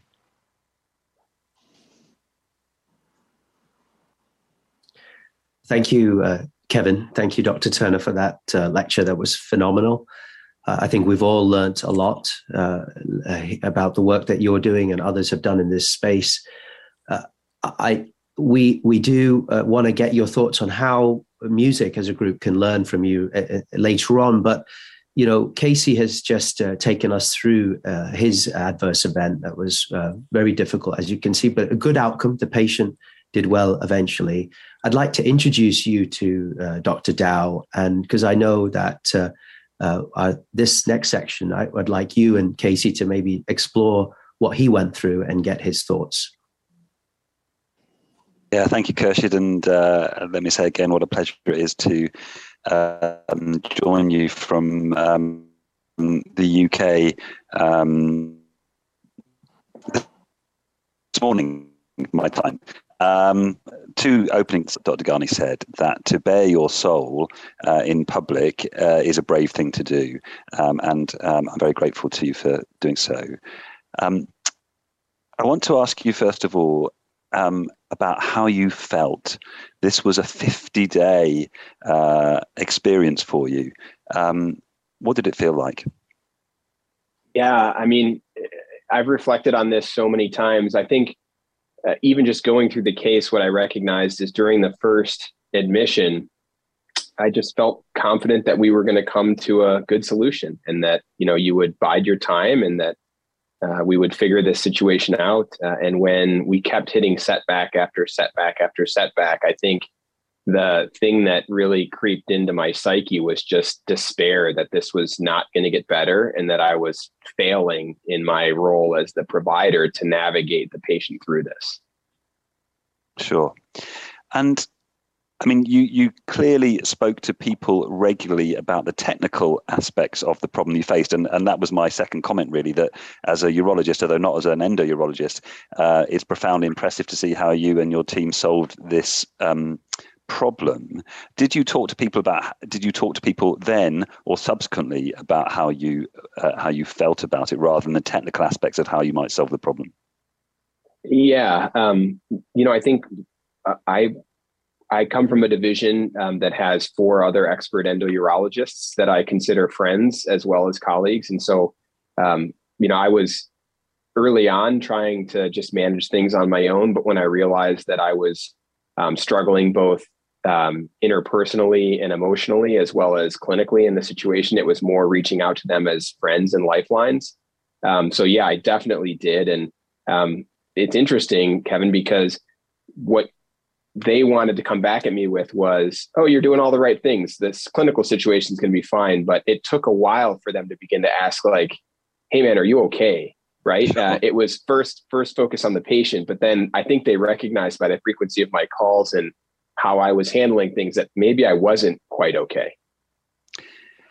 And this next question may be too probing, and forgive me if it is, but was this an error or was it a complication? Did you make a mistake or were you just unlucky? I think about that all the time. I don't know that I would do anything differently when faced with a similar case. So I don't necessarily see it as an error. I would say that I am definitely a little bit more selective in how cavalier I will be with endoscopy, because I've recognized now that the decisions that you make, even if they seem mundane, have profound consequences. And so I think I answered your question in 2 ways. I would view this as a complication, not necessarily a mistake, but in the back of my mind, is this complication any time I'm considering doing what I did in this case? Sure. And finally, if we're still okay for time, and you gave testament to the excellent training that you had to become an endourologist, and clearly you were taught a great deal about how to be an excellent endourologist.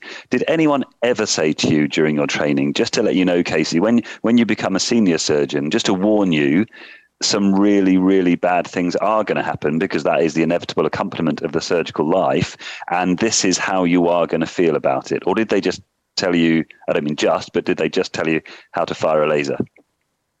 Yeah, I think it's a combination of both. But Kevin, I think what maybe brought you into this research arc in your career is recognizing that the expertise component of our training far outpaces the dealing with the fallout of complications component. I've seen senior surgeons struggle when I was a resident and a fellow, but I was never in their house and seeing how that translated to how they talked to their kids and how they dealt with their spouse and how they behaved when no one was looking, which is really what is the dark and challenging aspect of dealing with these complications.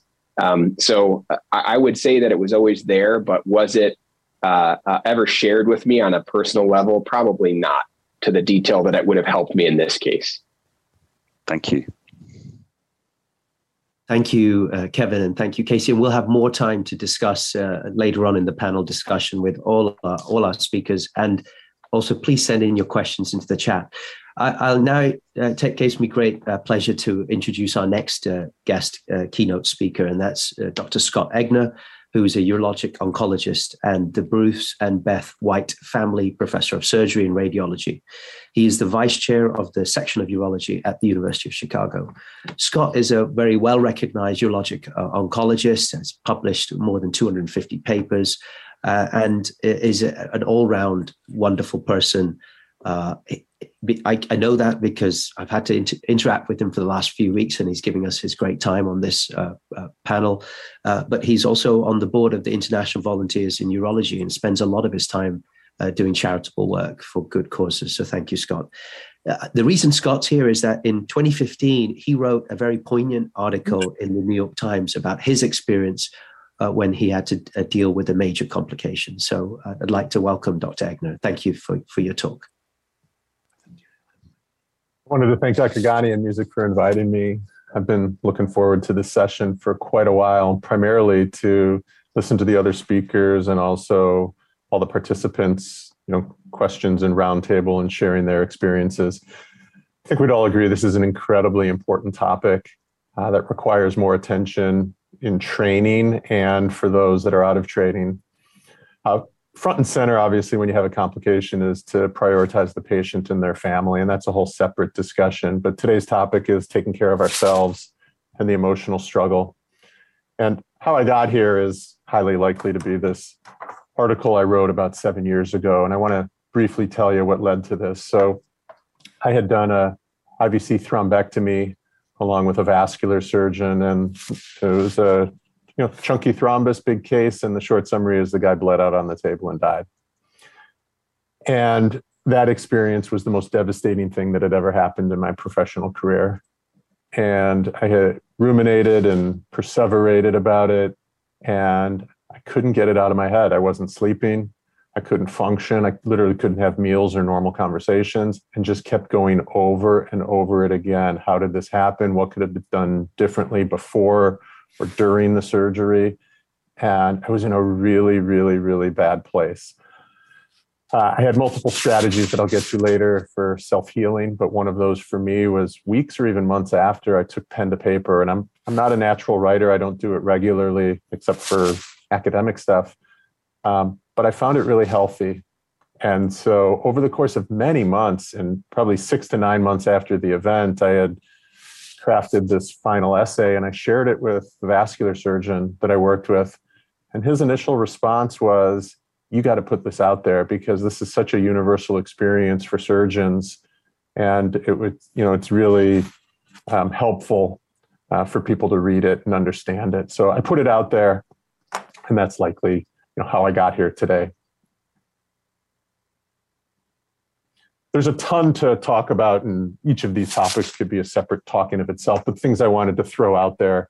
And Dr. Ghani and I had thought, limiting my talk to maybe 10 minutes max and maximizing the time others had to talk or people sharing their experiences. But after I published it, I literally got hundreds upon hundreds of emails, texts, phone calls, comments on the website. And the universality of it amongst surgeons or even non-surgeon physicians was really striking. tons of comments from patients, not mine, some were mine, family members of patients who had experienced complications, clergy, and many other randoms. And it was really helpful to hear the input. I would say 95% of it was really supportive and said all the things that you'd expect. 5 to 10% were, buck up, cowboy. This happens. You know what you got into. You got to forget about it and get back out there and do what you do. My loved ones early after and people that are close to me, everyone says all the right things and exactly what I say to people. You do big cases, you're going to have complications. This happens. Very little of it is helpful. It's kind of blah, blah, blah. But I can tell you that the feedback in the community of surgeons was probably the most helpful for me. There are 2 prominent urologists that reached out to me that you'd all probably recognize their names, who shared very personal stories about them being suicidal after having bad complications, where they really needed intensive professional help and had to step away from work for a while. I heard feedback from other surgeons not in urology, more than one, who said, oh, this really resonated with me. It happened to me before. And guess what? I've never stepped back into the operating room since then. And a whole range of others on how they dealt with it and healthy habits. It is absolutely positively a stress test of your character. You want to be that person who owns it, doesn't point fingers, learns from it, and is a leader of a team that can, kind of make the best of an absolutely heinous situation. You do not want to be one of those folks, and we all know who they are, where they're just firing bullets and laying blame and can't take responsibility at all. You're responsible for your team that was in the OR that had to deal with it, and you have to take care of them. I remember that evening spending a lot of time with our fellow at the time, making sure he was okay, checking in with him, because it's devastating for them as well as the OR staff. But it's also important to recognize it's a stress test of your identity as well. You can't help but look inward, and you have to, be honest with yourself that you call into question, should I be doing this? Am I capable? Should I have done things differently? And, those are some hard discussions that you have to have. And to that point, I do think it's incredibly important that you have to be self-aware and self-critical. You have to look back with a microscope and a lens and try to set aside your bias, get input from others. What could I have done differently? Am I appropriately trained? Am I cut out for this? Do I have the skill set to be doing whatever it is you're doing? And I was struck by one of the comments that Rob Uzo had reached out to me after the article was published. And he's always a really thoughtful person. And in his email to me, there was a line that I've remembered ever since. And it said, the 3 hardest things are steel, diamond, and knowing oneself. And that is absolutely true for this and certainly many other things. But you have to, get to know yourself and ask some really deep, important questions. It's also important to recognize that self-loathing is natural. There's shame, there's doubt, there's literal and figurative blood on your hands, and you have to take care of yourself by any means necessary, to be your best self after something like this happens. I can tell you the healthy habits that worked for me. That does not mean it's going to work for you. You have to think for yourself. Time certainly does help, but it was weeks to months before I was anywhere close to not thinking about it multiple times during a day. For me, exercise is very helpful. Yoga, meditation, distractions with doing things with family and friends. You always have to consider, professional help. That's what people are there for at your institution or elsewhere. You don't want to have those destructive behaviors, alcohol or drugs. Don't get me wrong. There were some nights where just having a couple drinks and getting your mind off things early after was really seemingly healthy, but you have to be self-aware enough not to go down that path. you have to find a way to move on. I know it sounds pithy and terse, but there's a Samuel Beckett quote that didn't really resonate when someone first told me, but I've thought about it a lot, and it's true. You know, the quote is, "You must go on. I can't go on. I'll go on." And you have to figure out a way to go forward in a healthy manner. The healthy habit that I had at that time, and probably even more so now, are your colleagues. And sometimes at your institution, and quite frankly, more often outside your institution. And I have a network of folks who do what I do the types of cases I do. And we have a couple different text strings, and we get on the phone with each other, and we share our highs and our lows. We share our inner feelings about when it hurts. We call each other up after things. We check in on each other, days or weeks afterwards. And if you can harvest that network, it's certainly helpful. Which gets to mitigation strategies. You have to be honest with yourself on should you be doing certain things, certain types of cases. You have to be hypercritical on, preparation beforehand, talking to the patient and their family, being honest about potential complications, preparing yourself mentally for the case, physically for the case, having the right tools available. Always include, partners or other services, either preoperatively or intraoperatively. I always tell folks that if there's ever a birdie on one of your shoulders telling you that you should be asking for some help, do it. I can tell you early in my career, the birdie on the other shoulder won out, where your ego gets in the way and you end up doing things that you probably would have been better off asking for help. People are always happy to help. And then obviously intraoperatively, there's all sorts of things that you have to, troubleshoot and be in a good headspace and be the leader of the team on how to mitigate complications. And then, after surgery, that's a whole separate discussion. But healthy habits for yourself, get back, at least for me, to those things that I mentioned earlier. And you have to be honest with yourself on how to minimize complications, but also if and when they happen, and they will, how to take care of yourself, your loved ones, your team, and get through it in as a positive way as possible. So I thank you for listening. Hopefully there was some value in some of the things that I threw up against the wall to share with you. And I'm really looking forward to the comments and discussion.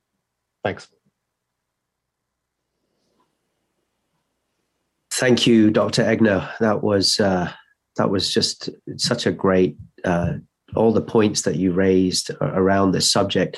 If you don't mind, I'm going to ask you a few questions, and then I'm going to introduce our patient partner as well into the team. How did it, Casey had shown us his complication, which was a protracted morbidity, right? The patient survived. You had a mortality. How was it? How difficult was it for you to do that next IVC thrombectomy? Yeah, incredibly difficult. And I over-prepared extensively.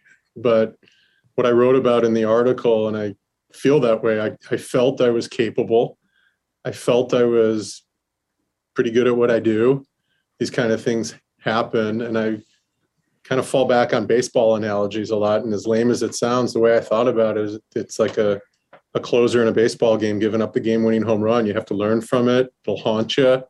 But at some point, you got to get back on the mound and be there for your team. And your team is your literal team in the medical center, but also the patient. So, it was incredibly tough. I get the sense, Scott, that you're resilient, right? Kevin was speaking about resilience training, but you seem to me like a resilient individual. I've struggled sometimes when I've had a bad event, and I think, God, can I do this? And that comment that you said, like, you do question yourself, like, can I do this, or am I doing the right thing? And I think that level of introspection and reflection is important, and not arrogance. Scott, we will bring you in with everyone else, but I think it's important now for us to introduce our patient partners into this mix, because we've been speaking about the complications from our perspective as a surgeon. And I think what Dr. Turner said is it's really important that number one, front and center, is that we don't neglect the huge problem that the patient and their family has been facing. So I'd like to introduce Jason and Monica Piper, who are, Jason is a dear patient of mine. Welcome. Hi. And Monica is Jason's wife, and also someone I got to know very well over the last few years.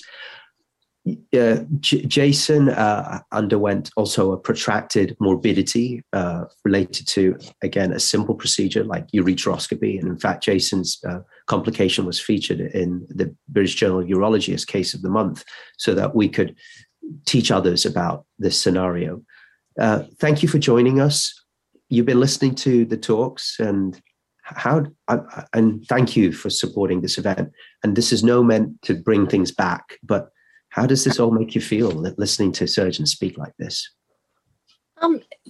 We did think of how you were feeling at the time. It's hard to, imagine being in the situation where a family member could be dying. But,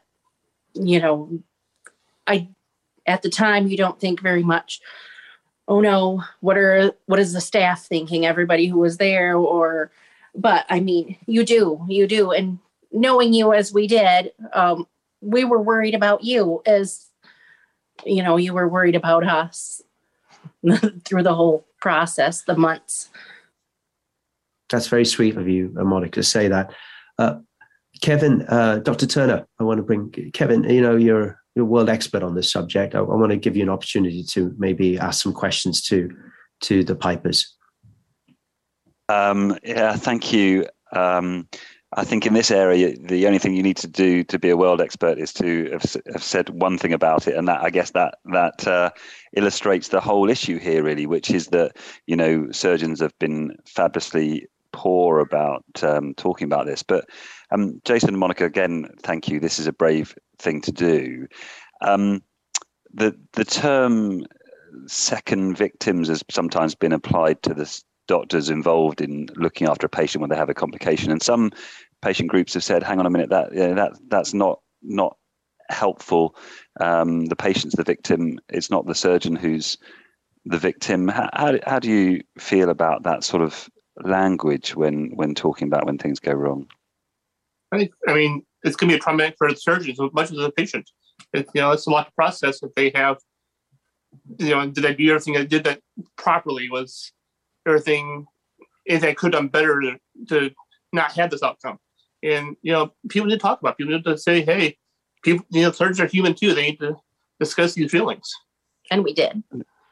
And so, yeah. And was it helpful for you to see that the surgical team were suffering too, or did you just want them to be confident professionals and to put their own emotions to one side, or was them displaying their human frailties helpful or unhelpful to you? I thought it was helpful as a patient. I thought it showed that we're all human. We make mistakes, and we get. Or even though there wasn't a mistake, it was just a circumstance. Something the situation. Something you can't control. I mean, it's something that's out of your hand. Yeah. Thank you. Yes, thank you. Thank you, Jason and Monica. I'd like to bring in, the fantastic panel that we've had so far. So Dr. Farber, Dr. McCormick, Dr. Witzke, Dr. Dow, and Dr. Egner, into the discussion here. And, I maybe want to just reflect and say, Gary, Lynn, I mean, I saw you during the talks. I can hear you nodding, and Lynn, you're making notes. I want to give the floor to you, Lynn, first. Some perspectives from your side. Well, I have to tell you that I have walked the road to hell, as most of us have, and with all the good intentions that we walk that road with.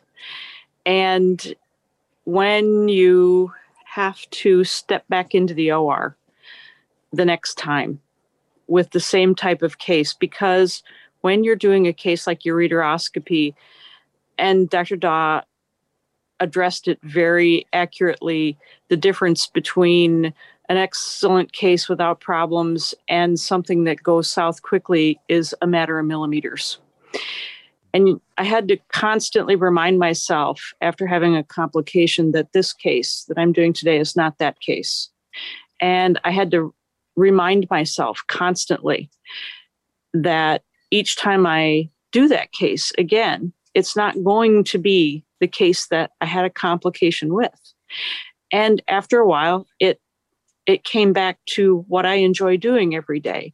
But it did forever change the way I felt about what I do, but I still enjoy what I do and I still want to do what I do. But it did change the way I feel about what I do. Thank you, Lynn. Gary, if I may get some of your perspectives here. I was just reflecting on both what Kevin and Scott talked about, is that when surgeons are under stress like this, and what the effect the pandemic must be having on all of us, and that we're still operating, complications still occur, and yet the human contact that we have has been severely limited. I have a feeling that we're all going to go through a period of PTSD. Because we've kind of lost our network and we've lost our touch with each other. It's I see it as a division chief amongst my fellow faculty members, and my division is small. I can imagine that this is a bigger problem. Yeah, I think you bring up a really interesting point, Gary, and that is that this event happened in the context of the first wave of the pandemic. So the patient was unable to be with his family for 50 days. And Scott courageously presented his complication, which is fundamentally different in that the patient's family has to deal with that grave event on their own away. And in the case that I had, it was something that I'd never had to navigate, which is that the patient wants to be with family and friends. So I almost felt like it was my obligation as a provider to spend that time with the patient because they were alienated from their family, friends, coworkers outside of Zoom chats and things like that. So to you, Kevin, I think that this resiliency takes on a whole different notion from the patient and provider perspective in the context of a pandemic where we're isolating patients from their families.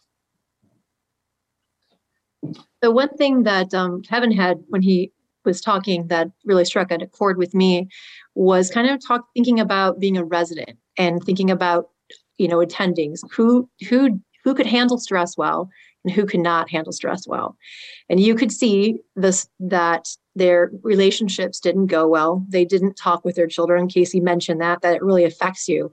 And then you could see others who are very caring. And so I think that it's very important to focus on residents and fellows and those that are learning and have a strong network for them. Thank you, Carla.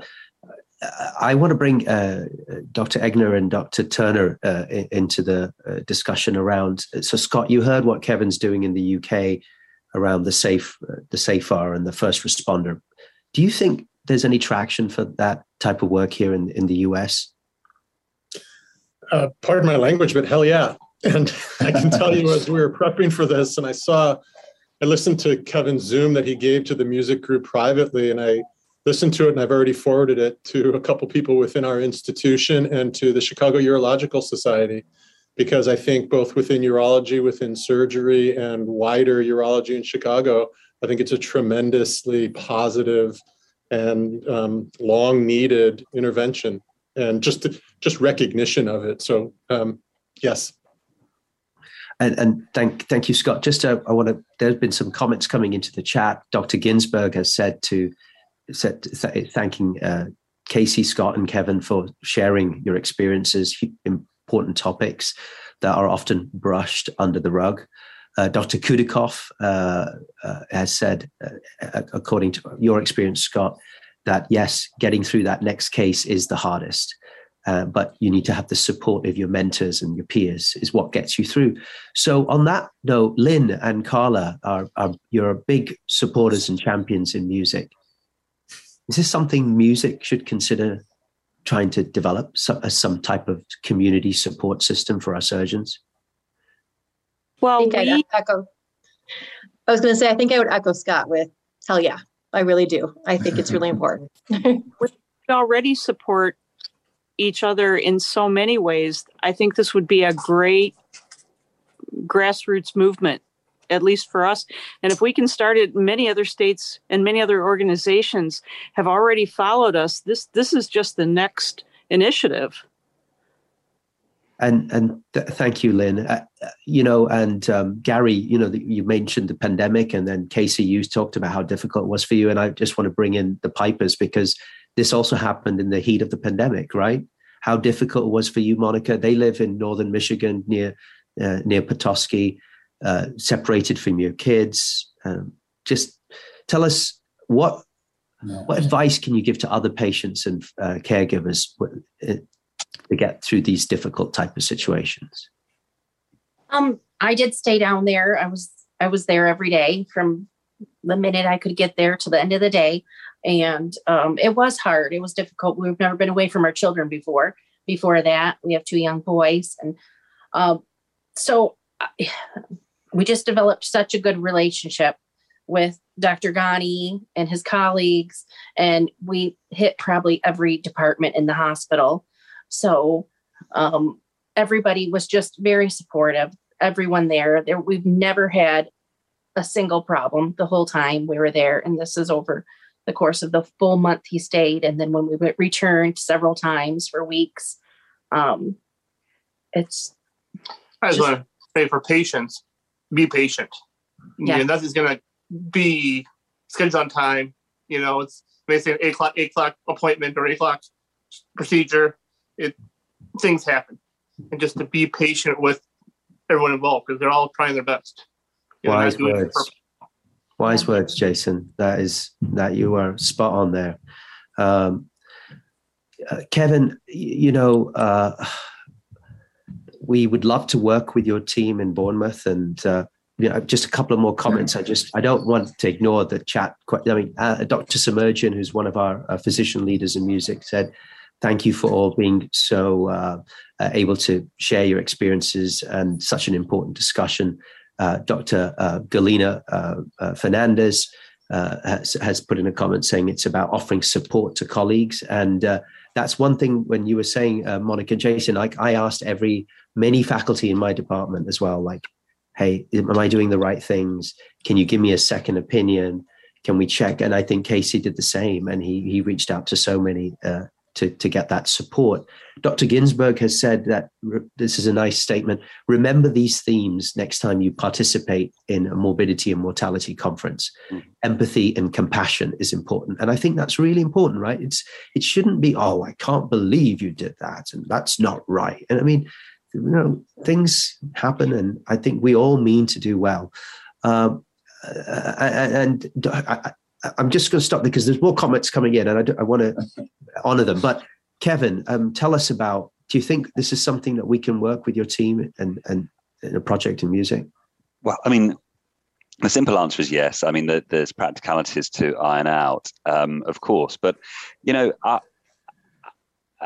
obviously I'm passionate about this, but I really do think there will be a time in the future when surgeons will look back with amazement that we hadn't thought about how we were affected by the work that we do, and we hadn't been better at supporting each other.